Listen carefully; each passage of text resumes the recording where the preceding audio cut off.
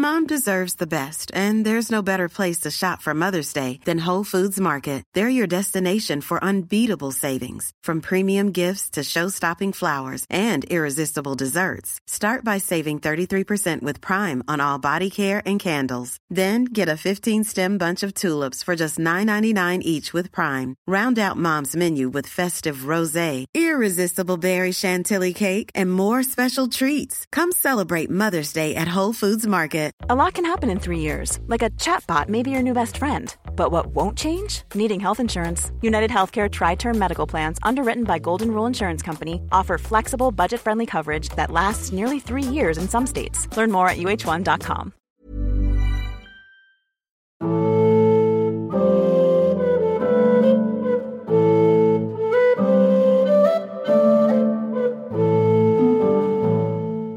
Henry VIII's fifth queen, Catherine Howard, was the wife with whom Henry had the greatest age gap. Like Jane Seymour, she had been a maid-in-waiting to his previous queen. Her motto was non autre volonté que la sienne, no other will but his. But like her cousin, Anne Boleyn, Catherine Howard was beheaded on Henry VIII's orders for allegedly committing adultery. Unlike Anne, she received no trial and was condemned by a parliamentary act of attainder. And she has not come off well in recent years. Historians have called her a good time girl, a natural tart, a stupid, oversexed young woman, and an empty-headed wanton. But not today's guest. Gareth Russell is the author of one of the very finest recent biographies of any of Henry VIII's wives.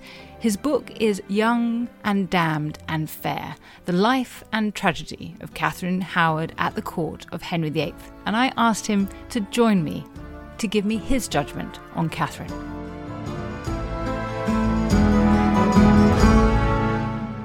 Gareth, thank you so much for joining me today to talk about Catherine Howard. I loved your book, so it's such a treat to talk to you about her. Let's start with the thorny beginning, the question of when she was born. So what's the evidence for her birthday, and how did you figure out what you thought was the most likely date? I spent a lot of time looking slightly insane in the Duke Humphrey Library at Oxford, because it's where a lot of the wills are kept. And that's where you find a lot of this really good information about who was leaving what money to who, or are people's names cropping up. A lot of people will know that really in the 1990s and the early 2000s, there was a theory that was quite popular that she was born in 1525, which would mean she was 14 or 15 when she married Henry VIII. Fortunately, that doesn't seem to be true. Actually, the most likely date of birth seems to be 1522. And I did that by looking at the wills of her grandmother, Isabel, her husband, Sir John, also looking at some family records, but crucially, a report from the French ambassador, Charles de Marillac, who went on a hunting trip with her in 1540, and they seem to have spent actually quite a lot of time together, and he is very specific that she was 18 at the time of her debut at court, which seems far too big a margin of error for someone who's seen someone at such a length of time. And also looking at the biographical details of other young women who made their debut at court at the same time, overwhelmingly the evidence is for 1522 with a possibility of 1523. That's really helpful. So she would have been therefore 18 when she married Henry? Yes. Okay.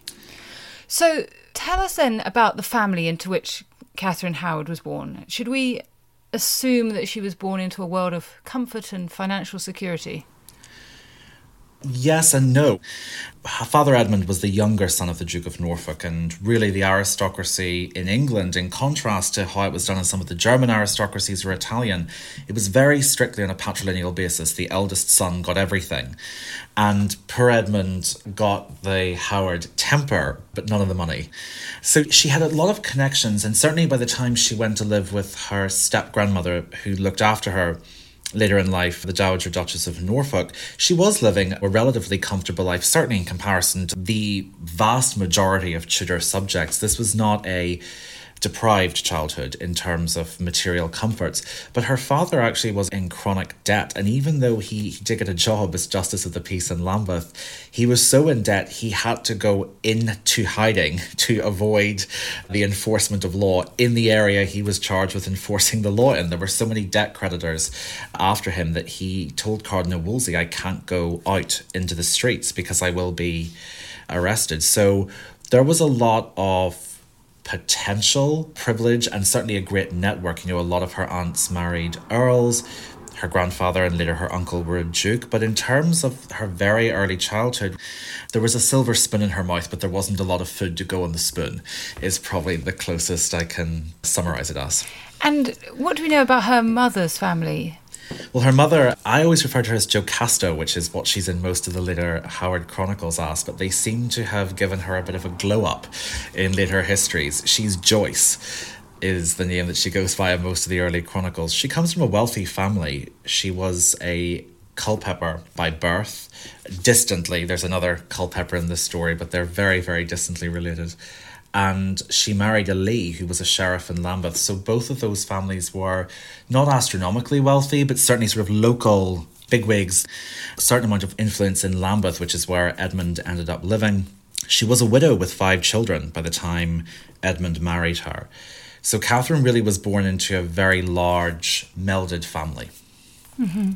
And what do we know of Catherine's early life? Can we trace any of it? We can trace a little. I was fairly confident that she was christened at what's now the Garden Museum in Lambeth, which was St Mary at Lambeth. The Howards were kind of turning it into sort of like a necropolis almost for them, and you did, under canon law at the time, have to be baptised in a public church. They really didn't allow it in private chapels. So we can be fairly confident, given where her father was living, that she was born in Lambeth, baptised there. Her mother does seem to have died when she was very young, not in childbed, at least not with her, but she does seem to have died when Catherine was about maybe 5, 6 or 7. It's a little difficult to date Joyce's death. We do know that Edmund remarried very quickly and that she also died within about a year or 2 of the wedding. And he then married again to a lady called Margaret Jennings, with whom he set up a new home in Calais, which was then under English control. And Edmund's niece Anne Boleyn, so Anne Boleyn and Catherine Howard were cousins. The first link in a deteriorating state of unhappy links between them, but Anne Boleyn was really in the ascendant at this point, and she evidently felt sorry for Uncle Edmund, and she stepped in and she found him a job that got him out of London. It was a brilliant position in terms of helping Edmund because it got him across the channel to the Pale of Calais, where he really was sort of beyond the jurisdiction of his creditors. But it meant that he left a lot of the children in the care of relatives, which was a fairly common part of aristocratic upbringing at the time. But that was when Catherine went to live with his stepmother, the Dowager Duchess of Norfolk. And what do we know about this time? Because the picture that's often painted, I suppose, is that you kind of have a dormitory of young ladies and they're up to no good. Is that true? Yeah. There's certainly an element of high spirits, which is in no way criminal or libidinous, and you certainly wouldn't categorise it as that had it not been twisted in that way by Henry VIII's counsellors later. We owe a lot to Victorian historians, particularly Agnes Strickland, who wrote one of the early bestsellers in the popular history field on the lives of the Queens of England. And for Strickland, I mean, she's very open about it. She says that the life of Catherine Howard should be used as a didactic lesson to well-born Victorian girls about the dangers of the first steps in sin. And she categorises the Duchess's care as neglect, and she characterises all the girls sleeping in this dormitory as lower class. And that the Duchess's greatest dereliction of her duty as a caregiver was to place a blue-blooded girl like Catherine in a dormitory with quote-unquote lower-class females. And Strickland, like a lot of Victorians, believed that the word lower class didn't just pertain to economics, but also to moral standing. And they corrupted Catherine. That is very much the narrative that she created and that has in some ways stayed intact. surely the granddaughter of a duke wouldn't behave this way with suitors outside her class if she hadn't been tainted and manipulated by the lower orders that she should never have been exposed to. So that version of the Duchess's care owes so much to Victorian attitudes to class. It's saturated with it. Certainly the Dowager Duchess does seem to have been away at court quite often.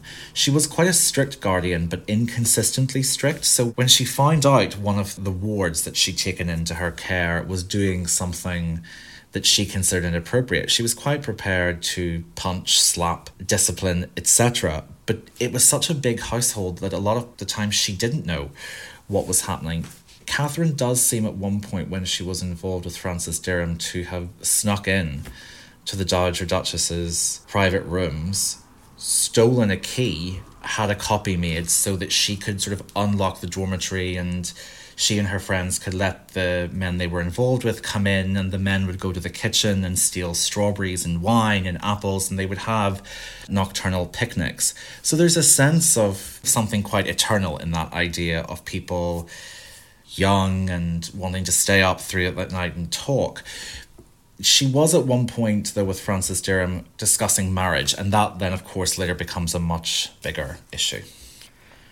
So the standard narrative around Catherine's early years is that she has relationships with two men, her music teacher, Henry Mannix, when we're told she was about 13, and then a couple of years later with Francis Derham, who we're told was a man much older than her. And these are either characterised as being sexually abusive, or we're told that Catherine was a good time girl and was naturally promiscuous. What do you make of them?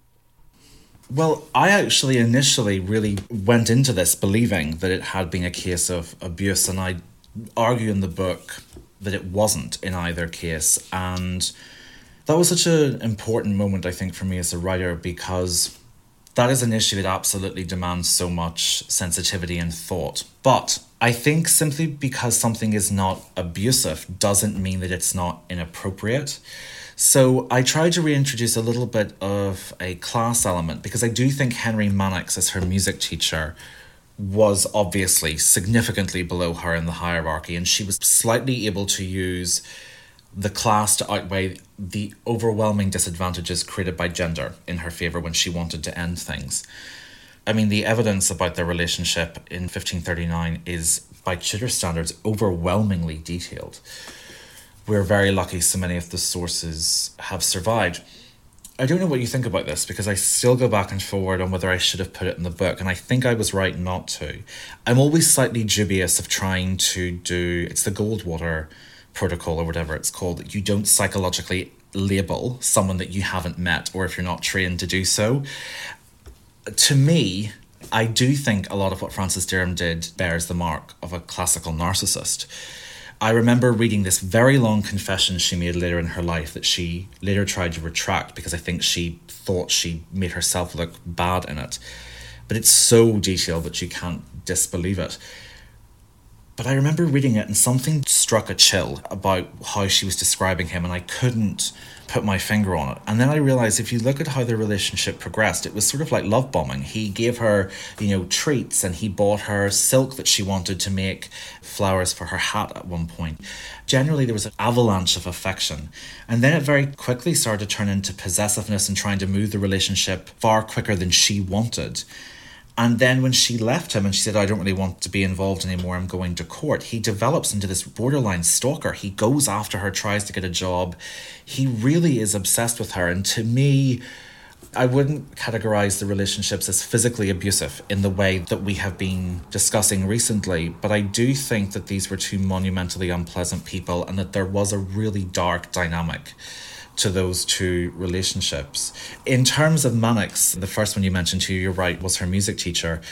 It was one of those points in Tudor history, often so many things are stated over and over again that we accept them by sort of osmosis. And one of them is that Henry Mannix and Catherine Howard's relationship began in 1536.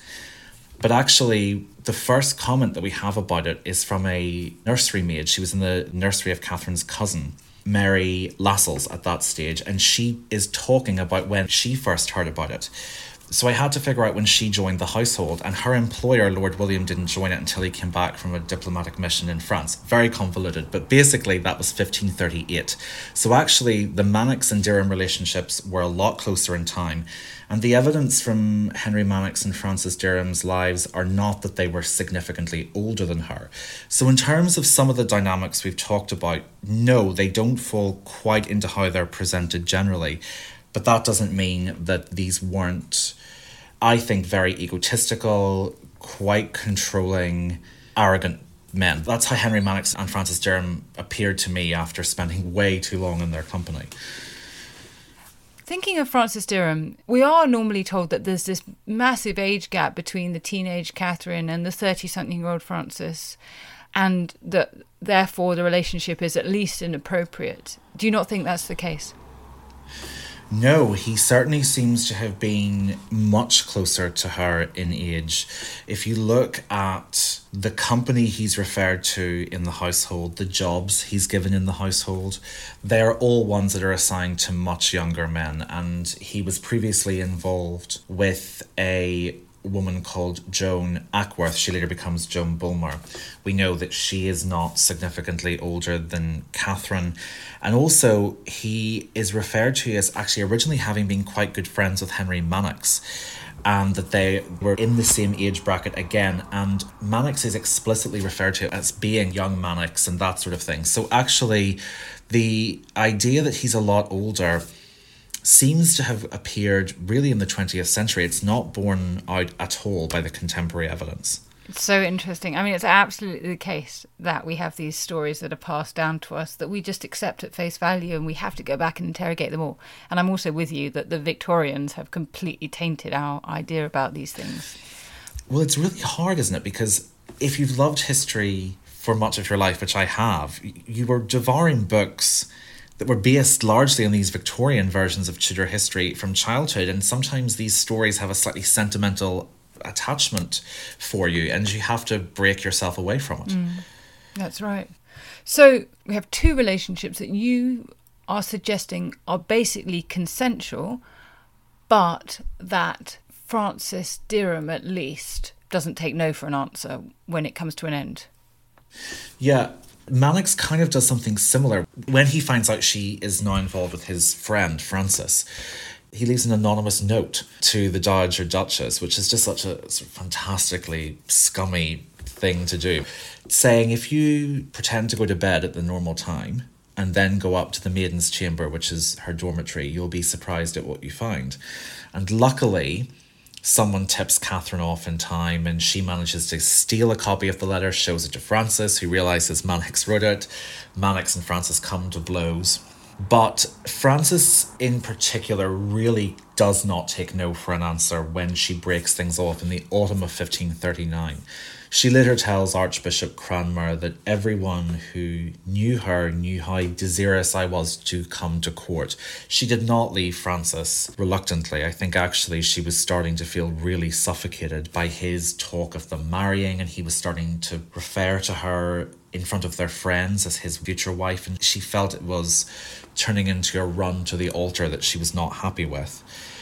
And he constantly tries to follow her to court. When he hears there's a rumour she might be involved with someone else, he goes to court and argues with her, and she says, I'm not, but if I was, it isn't any of your business. He then, in a very melodramatic move, goes to Ireland for a while and stays there. And when he comes back, by this point, Catherine has married the king. And I argue in the book, from the fragmentary evidence that we have, that her grandmother and her aunt, the Countess of Bridgewater, and her uncle William try to manage Frances because he does have the potential to cause a scandal for her. And it seems to be that he puts in a locked chest at the Dowager Duchess's home ballads he wrote about Catherine, love letters, but he keeps the key. They bring him to court to introduce her. It all seems to be treading water, if I'm honest. There seems to be a sense of trying to give him enough to keep him quiet and on side. And then in August 1541, a year after her marriage, he has an epic falling out with the Duchess of Norfolk and rides north and demands to join her household. He's there when the downfall begins in November of that year. So as I was researching this, to me, his behaviour was unhinged. To describe it as suicidally reckless is not too much of an exaggeration. Who, from the safety of Ireland, comes back, tries to bribe the Howards, and then puts himself right in the centre of Henry VIII's court, working for someone he claims he's in love with? I mean, it's insane. And to me, that bears all the hallmarks of a very possessive... I mean, I think I described him as having the emotional immediacy of a toddler in the book, and I stand by that. He really does just seem to have been someone who would not let her go.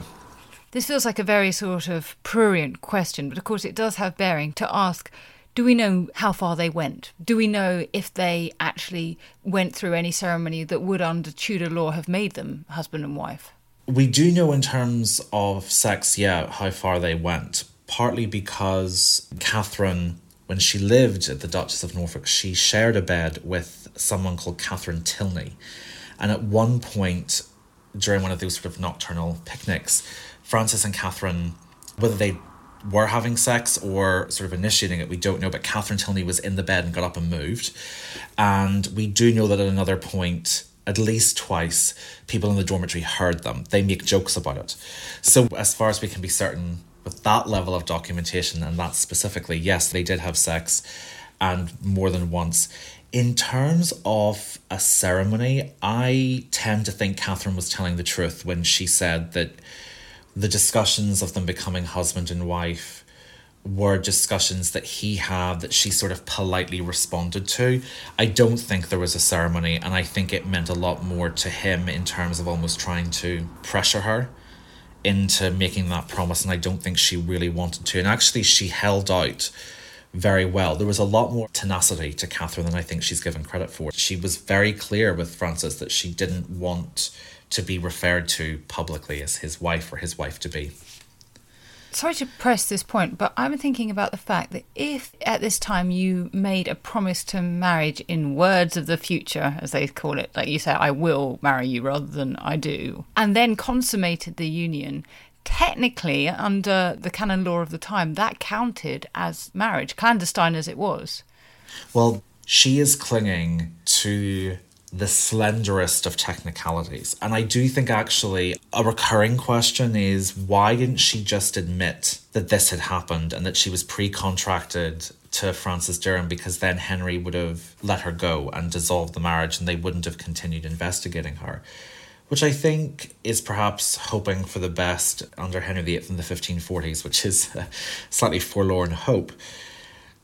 But for her, it would have meant complete social ruin. But I also think she really clung to the fact that she had woven as best she could around the details of that. But you're right, in many ways, if Francis had asked that, or had even laid that verbal trap, or said, would you one day want to marry me, and they had consummated it, yes, canon law under the time did back up his version of events, which is mind-boggling. I think the two of them saw it very differently, which happens so often in modern life. People interpret things differently.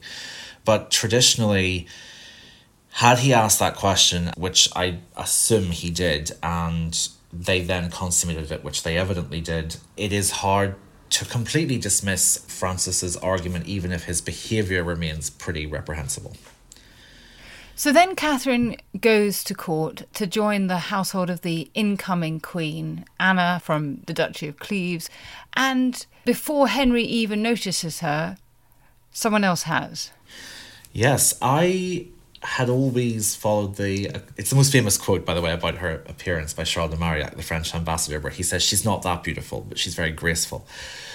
When I started looking at more and more accounts, he might have had sort of a Gallic contrarian streak, because everyone else says, oh no, she's extraordinarily beautiful, blazing beauties used, lady of great beauty. So yeah, almost as soon as she arrives at court, Thomas Culpeper, one of the gentlemen of the King's Privy Chamber, notices her. They begin a romance, and actually she does seem to be quite taken with him.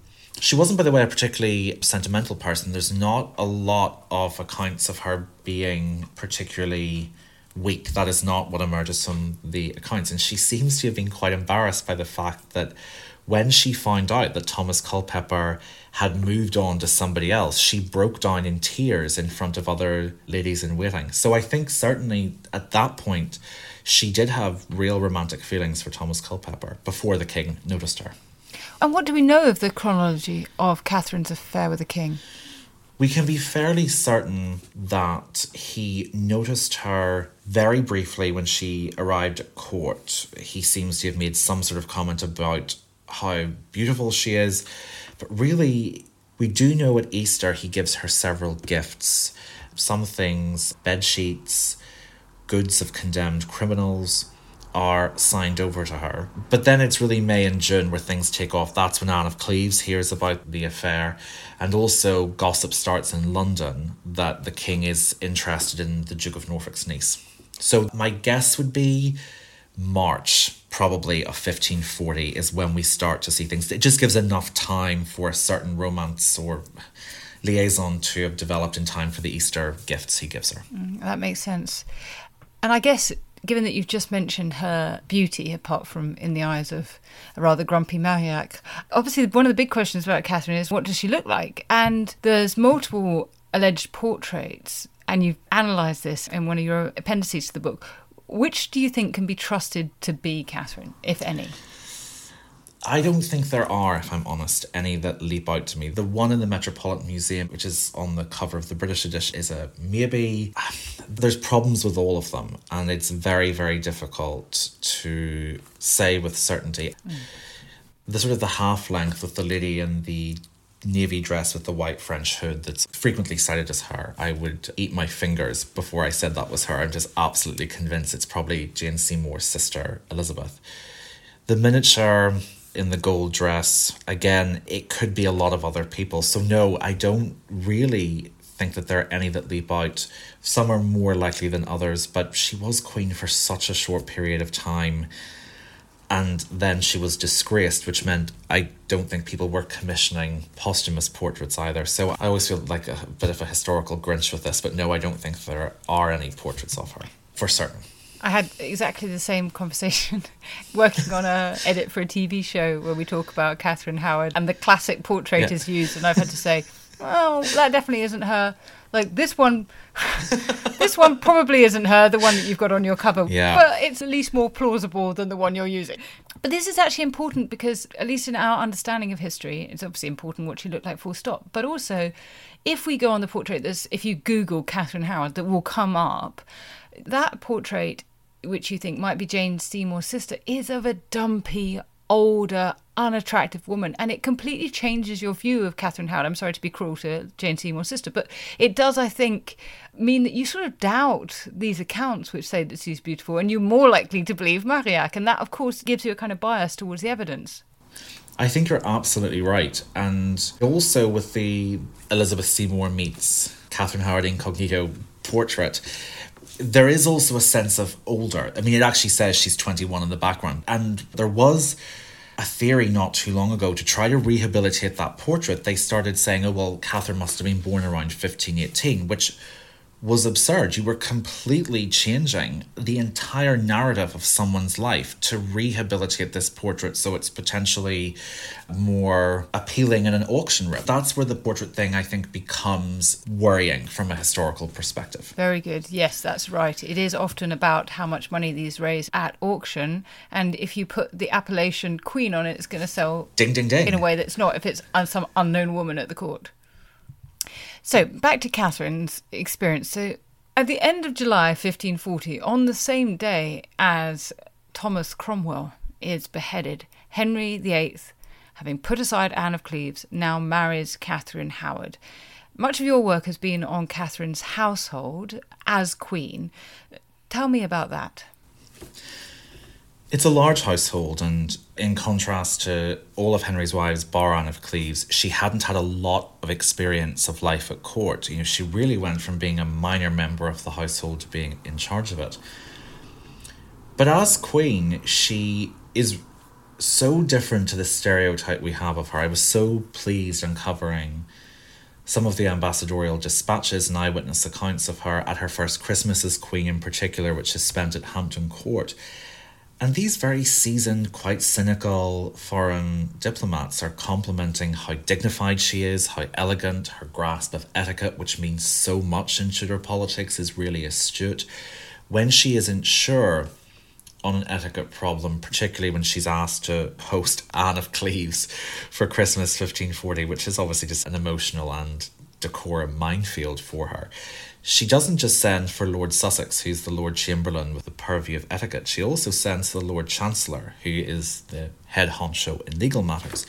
And she asks, can you put together where decorum and the law can guide me in how to behave in this situation? So as a public Queen Consort, she was very well suited to the role she acquired with her marriage. This image of a sort of gaudy, extravagant, vulgar airhead, which is how she is still often presented, is completely negated by the eyewitness accounts. She's slightly less successful as a manager of the household, which I think we can give her a certain amount of leeway on simply because of that lack of experience I mentioned. She again is good at delegating, which is an excellent skill when you have an establishment that large. She has no experience with land management, and the Queen's household is funded by rents and revenues generated by the land bestowed on it by the King. And she leaves that to her solicitors, she leaves that to her council, and these men who've been running the many estates throughout the many queens of Henry VIII's time. So she does that well. She has a slightly unhelpful tendency to play favourites with her ladies-in-waiting, and in particular, in the Easter after her marriage, she becomes a lot closer to one of them, Lady Rochford.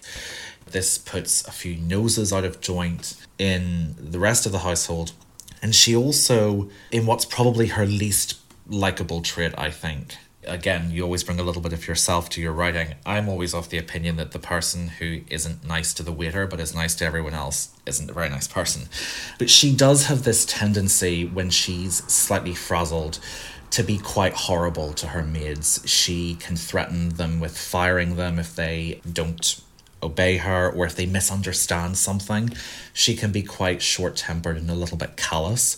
And she's not above at one point threatening to fire two maids who her stepdaughter Mary loves because Mary has been rude to her.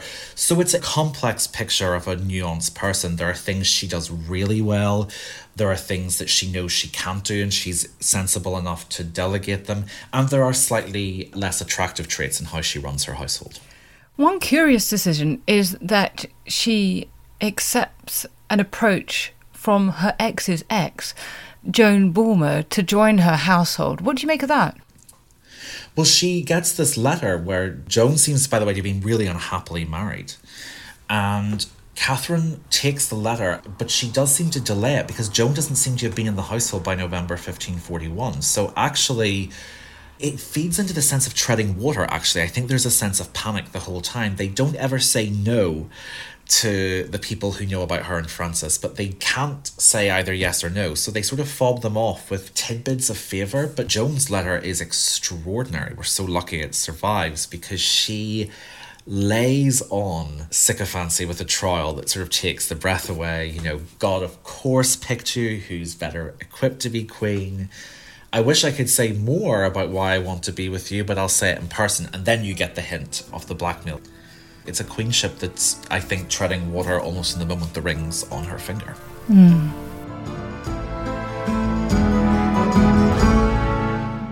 Okay, Tristan, you've got 50 seconds.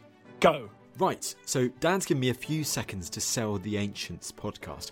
What is the Ancients, I hear you say? Well, it's like Dan's show, except just ancient history. We've got the groundbreaking new archaeological discoveries. This seems to be the oldest known dated depiction of the animal world, as far as we can tell, anywhere in the world. We've got the big names. It's one of those sort of great things, Pompeii. It's kind of forever rising from the dead and from destruction. We've got the big topics. The man destroys 7 legions in a day. No one in history has done that. Subscribe to the Ancients from History Hit, wherever you get your podcast from. Oh, and Russell Crowe, if you're listening, we would love to have you on the Ancients. Spread the word, people. Spread the word.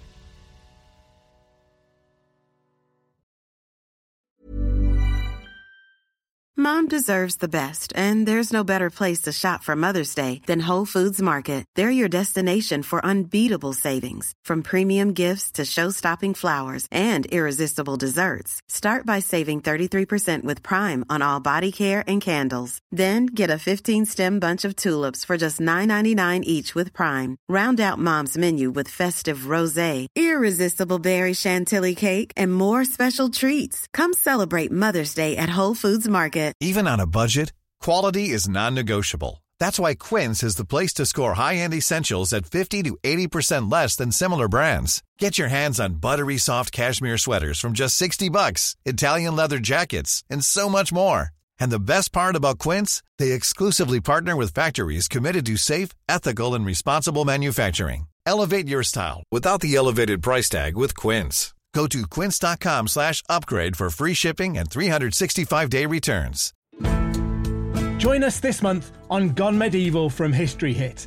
I'm Matt Lewis. And I'm Eleanor Yanaga. This April, dive into our special mini-series. With the help of leading experts, we're tracing the foundations of England by exploring the country's most powerful Anglo-Saxon kingdoms. We'll be looking at Northumbria, Mercia, and Wessex, as well as the rulers and their councils who helped shape a nation.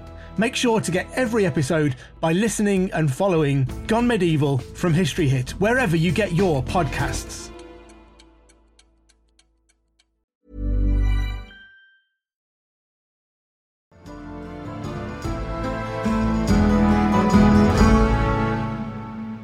A crucial part of her downfall comes in the summer progress of 1541.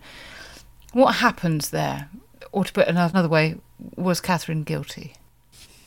I went back and forth on this, and it's not as clear-cut as is the case with Anne Boleyn, in which I think you have to perform acrobatics to make a case that she was guilty.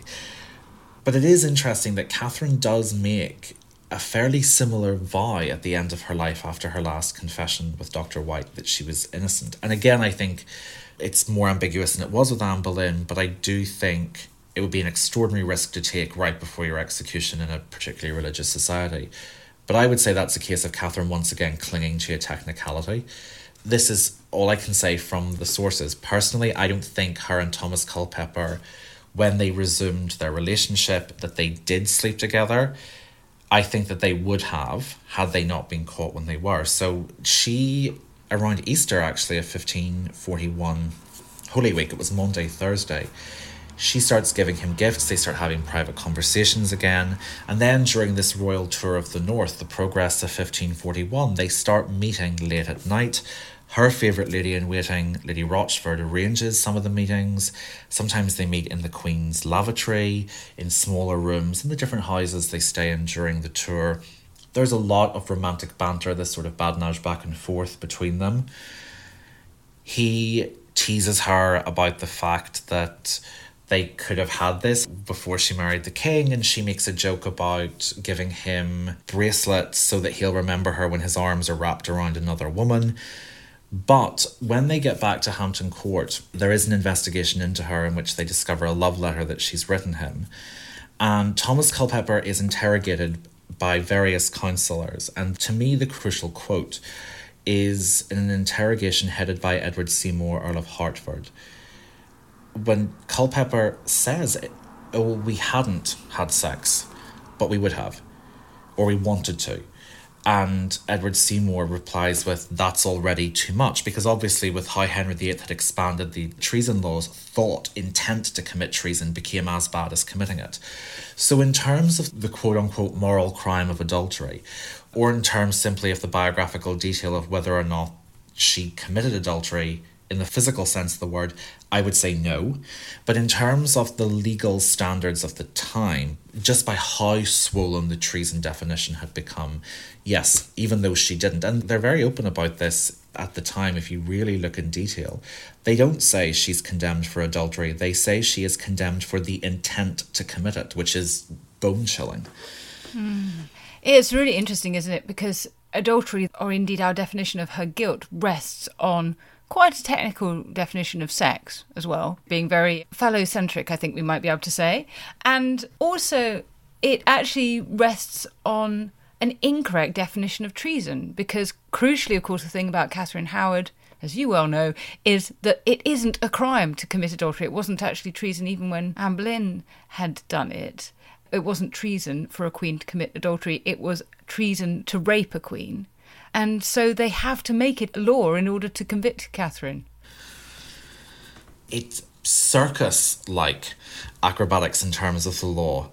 They have to pass through legislation saying that it's all right to execute the insane, which had been illegal beforehand, because Catherine's favourite, Lady Rochford, suffers a complete nervous breakdown. Henry releases her from prison into the care of Lady Russell, who is essentially told, nurse her back to health so that we can execute her, which is the inversion of the Hippocratic Oath. But Lady Rochford doesn't really recover, so they have to bring in legislation that allows them to execute someone who clearly is mentally unfit to stand trial. There is such a sense in Henry VIII's reaction of real vindictiveness, a thirst for vengeance. The House of Lords, when it comes to Catherine, gets cold feet and tries to say, as best they can, we're not sure that the case against her is death penalty worthy, to use sort of modern parlance. They don't think there's enough evidence, and the Privy Council and the King have to push hard to get this death sentence through. But that letter to Culpeper, which you mentioned, which ends, yours as long as life endures, implies that Catherine's heart, at least, has been given away. I think that's true. And I should say, just in terms of the debate, there are some people who think that the letter implies that he was somehow blackmailing her. And I just think, from having seen it and read it, that really is not borne out by the language at all. It's actually, in many ways, it reminds you of that discombobulating rush of falling in love. The letter was written at a point when he was under the weather. He's a bit sick. And she says things, that her heart longed to see him, and she was so sorry to hear he was sick, and she was sending food to his room to make him better. It's actually, apart from the lethal connotations, it's quite sweet from her, and that as long as life endures, it's very difficult to construe that as anything other than love. And sometimes I don't think we give that enough credit in history, the power of the illogical and human beings' capacity to act in ways counterintuitive to their well-being. Culpeper manifestly was not a candidate for sainthood. There is a particularly horrible story repeated by an evangelical merchant after Culpeper is dead, where he says that when Culpeper was riding high in the king's favour, he had sexually assaulted a parkeeper's wife and then murdered someone who tried to rescue her. I discussed this in the book because it's a bit of a difficult one to pin down, partly because Thomas Culpeper had a brother called Thomas Culpeper. It wasn't that unusual, frustratingly for historians, for very large Tudor families to give the same Christian name to children. So there are two Thomas Culpepers. So we don't know if the Thomas Culpeper who committed those crimes was the one involved later with the Queen. But even if it wasn't, I would say Culpeper must have used his influence to help get his brother off scot-free from those crimes. If the merchant was telling the truth, which I think seems likely, but it could have been either Culpeper. Either way, Culpeper does emerge as quite arrogant. He had hurt her before, when they were romantically involved, before she became queen. He had left her for somebody else. So it's not that the love was being projected onto a worthy object, and certainly there is a tendency in some dramatic portrayals on screen to show them almost like Romeo and Juliet or Helen and Paris. That's certainly not the impression I had of them. You can love someone unworthy, and I think that's what happened, and she was taking very great risks for someone who could have been worth it given the danger stacked against her. So the way that she's often judged then is being guilty of being foolish. What do you say to that? Yeah. You can't go into a biography trying to exculpate or damn someone. You have to take on where the evidence will lead you. I did have people say that I was too critical of her, and some said that I was far too sympathetic because I wasn't harsh enough on her for her stupidity. Everyone is capable of moments of idiocy. There were things that she did, particularly meeting with Thomas Culpeper in her lavatory at night. There is no way to PR that.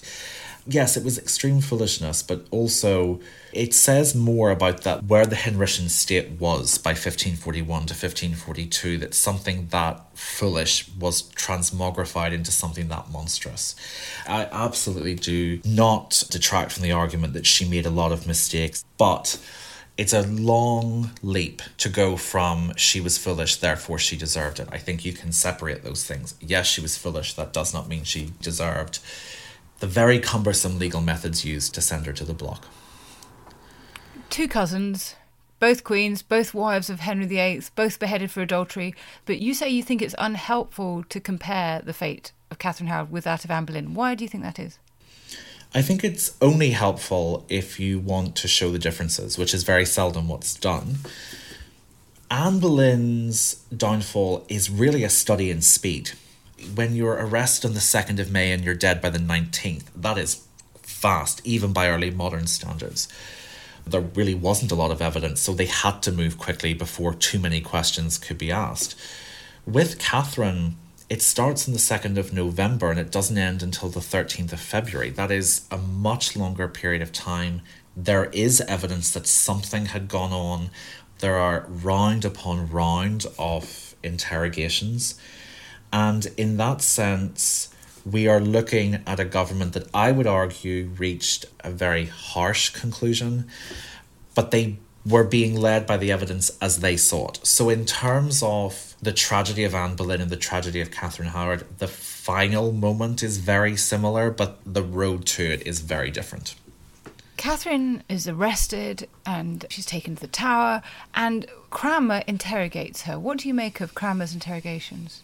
Cranmer was a really interesting figure. I mean, he always is. You can't quite put a pin on Cranmer and whether he's on the side of the angels or not. In the world of Tudor historiography, Cranmer generally doesn't have too many harsh critics. He's seen as someone who is fairly dedicated to the Protestant cause, a man of God, and certainly in comparison to the very aggressive politicians that are around him, we're not looking at someone who has quite the same reputation. But there were comments in his account of the interrogations that send a shudder. He says, "This is how I use her thus." He did feel sorry for her. He said she had worked herself up into such a dangerous ecstasy of fear that he worried, was she going to have a complete nervous breakdown?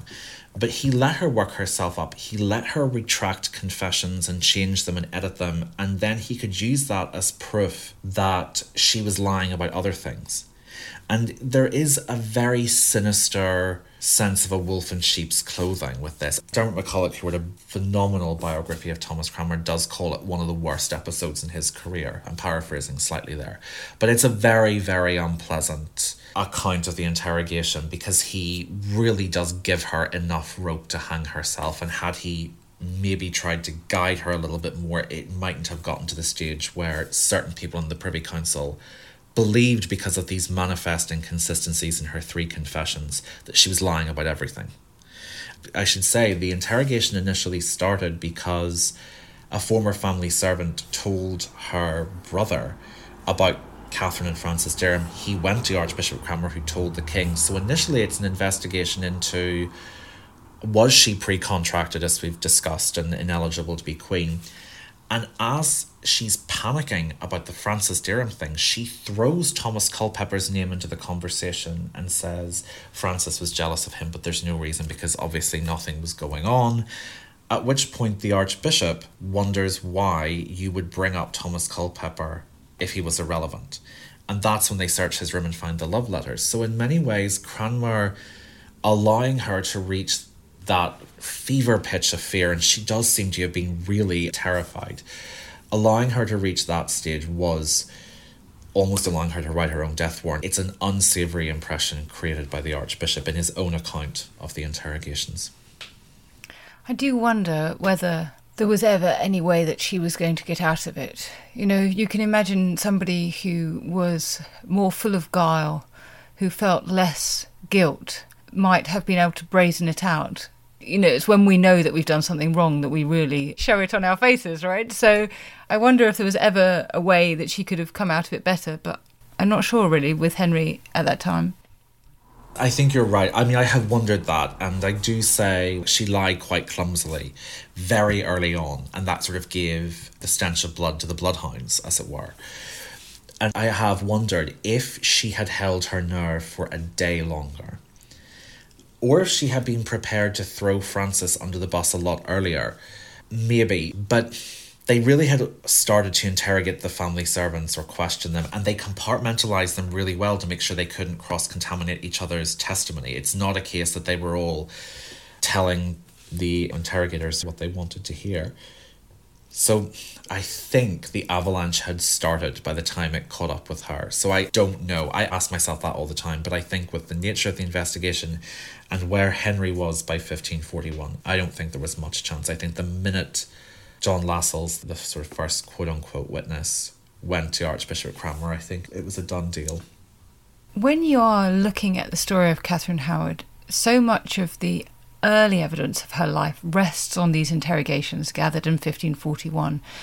How did that affect you when you were working on it? So I had to start by really looking at how the counsellors and people asking the questions had grouped these people, and it became very clear that they grouped them into when the people they were questioning had been most involved in Catherine's life. They only seem to have started asking leading questions much later on, particularly to Catherine's step-grandmother, the Dowager Duchess, and to her aunt, the phenomenal Countess of Bridgewater, who brazened out the interrogations in such a magnificent way. But with the servants earlier on, they don't seem to have tried to lead them, because bear in mind, they didn't know what they were going on. I should say, of course, there's the temptation, and rightfully so, to wonder how much was this telling their questioners what they thought they wanted to hear. And that doesn't seem to have been too much of a problem early on. There's a very definite point when torture is threatened or potentially used on a man called Robert Damport towards the tail end, where he does start to contradict his earlier testimonies. In terms of research, what I did was I compared the notes from separate groups to see where they correlated with each other. And if they did, and they kind of corroborate one another's viewpoint, then I can make a fairly confident guess that they're telling the truth. If you have half a dozen people saying the same thing and they have all been kept separate from each other, there's no logical reasons to disbelieve it. What is interesting, and in a way quite touching, was even though they were being questioned about her, there's still an element in some of them of quite a lot of affection for Catherine. They don't insult her, they don't try to diminish her in order to save themselves. And so in that sense, I had to also respond as a biographer to that in how I presented her character. This was someone who was very popular and I think quite charismatic. So there were lots of things you could take from them, but you had to ask some tough questions at the start.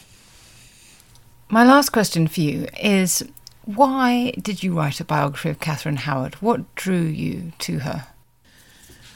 Hubris and accident, I would say. I was doing my master's dissertation. Dr. James Davis was my supervisor, and I went in with far too much confidence in my idea, and I said, I would like to write a study of the Queen's household from, say, Margaret of Anjou to Catherine Parr. And he had that very polite frozen face, and I could see him trying to figure out a kind way to say, that's absurd. And he said, no, I think you should pick a queen with a short tenure so you can go into depth. That's what we're looking for, not a half-century long epic. So obviously Henry VIII provided us with several queens who weren't there for a protracted length of time. But Catherine was a gift in terms of the thesis because I could study it being formed in residence, on tour, and falling apart. So really it was a utilitarian choice. And towards the end, I was talking about it with Catherine Clinton, who was the professor of American history. And she said, I think if you found out that many different things about her, there might be the idea for a biography in it. So it sprang from a really shaky idea on a master's thesis. And then the more research I did in the dissertation, I realised that a lot of what we know about Catherine is negated when you look at her household. So thesis, and then the idea for a biography. And on and off, it was about 5 years research for Young and Damned and Fair. And I do still miss it in a strange way, because she was great company for half a decade of my life, so you do form an attachment to subjects like that. Would you consider writing a biography of another woman of the period? Certainly, yeah. If I found something that I thought I could contribute something meaningful to, I certainly would. I'm working in a book about Hampton Court at the moment, and one of the chapters is a bit more in Jane Seymour, another a bit more in Catherine Parr, and unless we find a stash of new documents, I don't think there's really enough in Jane Seymour that could sustain a really long biography. I know Elizabeth Norton did a good shorter length one, but Jane's always going to be a bit enigmatic. But it is nice sometimes moving around to a slightly different focus in that period. I love it. The Tudor period is, I think it was Antal Gerb was the historian. He said, I love history as my country of refuge. And I sort of think like that. You do feel like coming home to these periods you've spent so long with. Well, you have certainly given us some refuge from our ordinary lives and some thinking about a wonderful and fascinating character from the past. So thank you so much, Gareth, for being with us. Oh no, thank you very much. If you enjoyed this episode, please recommend this podcast to your friends and family, and do share it on social media. And also, please subscribe wherever you get your podcasts and leave a rating or a comment. Thank you. Mom deserves the best, and there's no better place to shop for Mother's Day than Whole Foods Market. They're your destination for unbeatable savings, from premium gifts to show-stopping flowers and irresistible desserts. Start by saving 33% with Prime on all body care and candles. Then get a 15-stem bunch of tulips for just $9.99 each with Prime. Round out Mom's menu with festive rosé, irresistible berry chantilly cake, and more special treats. Come celebrate Mother's Day at Whole Foods Market. History is full of extraordinary people, the Tudors being just a handful. In my latest film on History Hit, we meet Bess of Hardwick and go inside the incredible house that she built, a house that defines the elegance and grandeur of the Elizabethan age, a house fit for a woman who climbed to the top of the Tudor social ladder. To find out more about the life of Bess and many more fascinating figures from the past, sign up via the link in the description with the code TUDORS for an exclusive discount.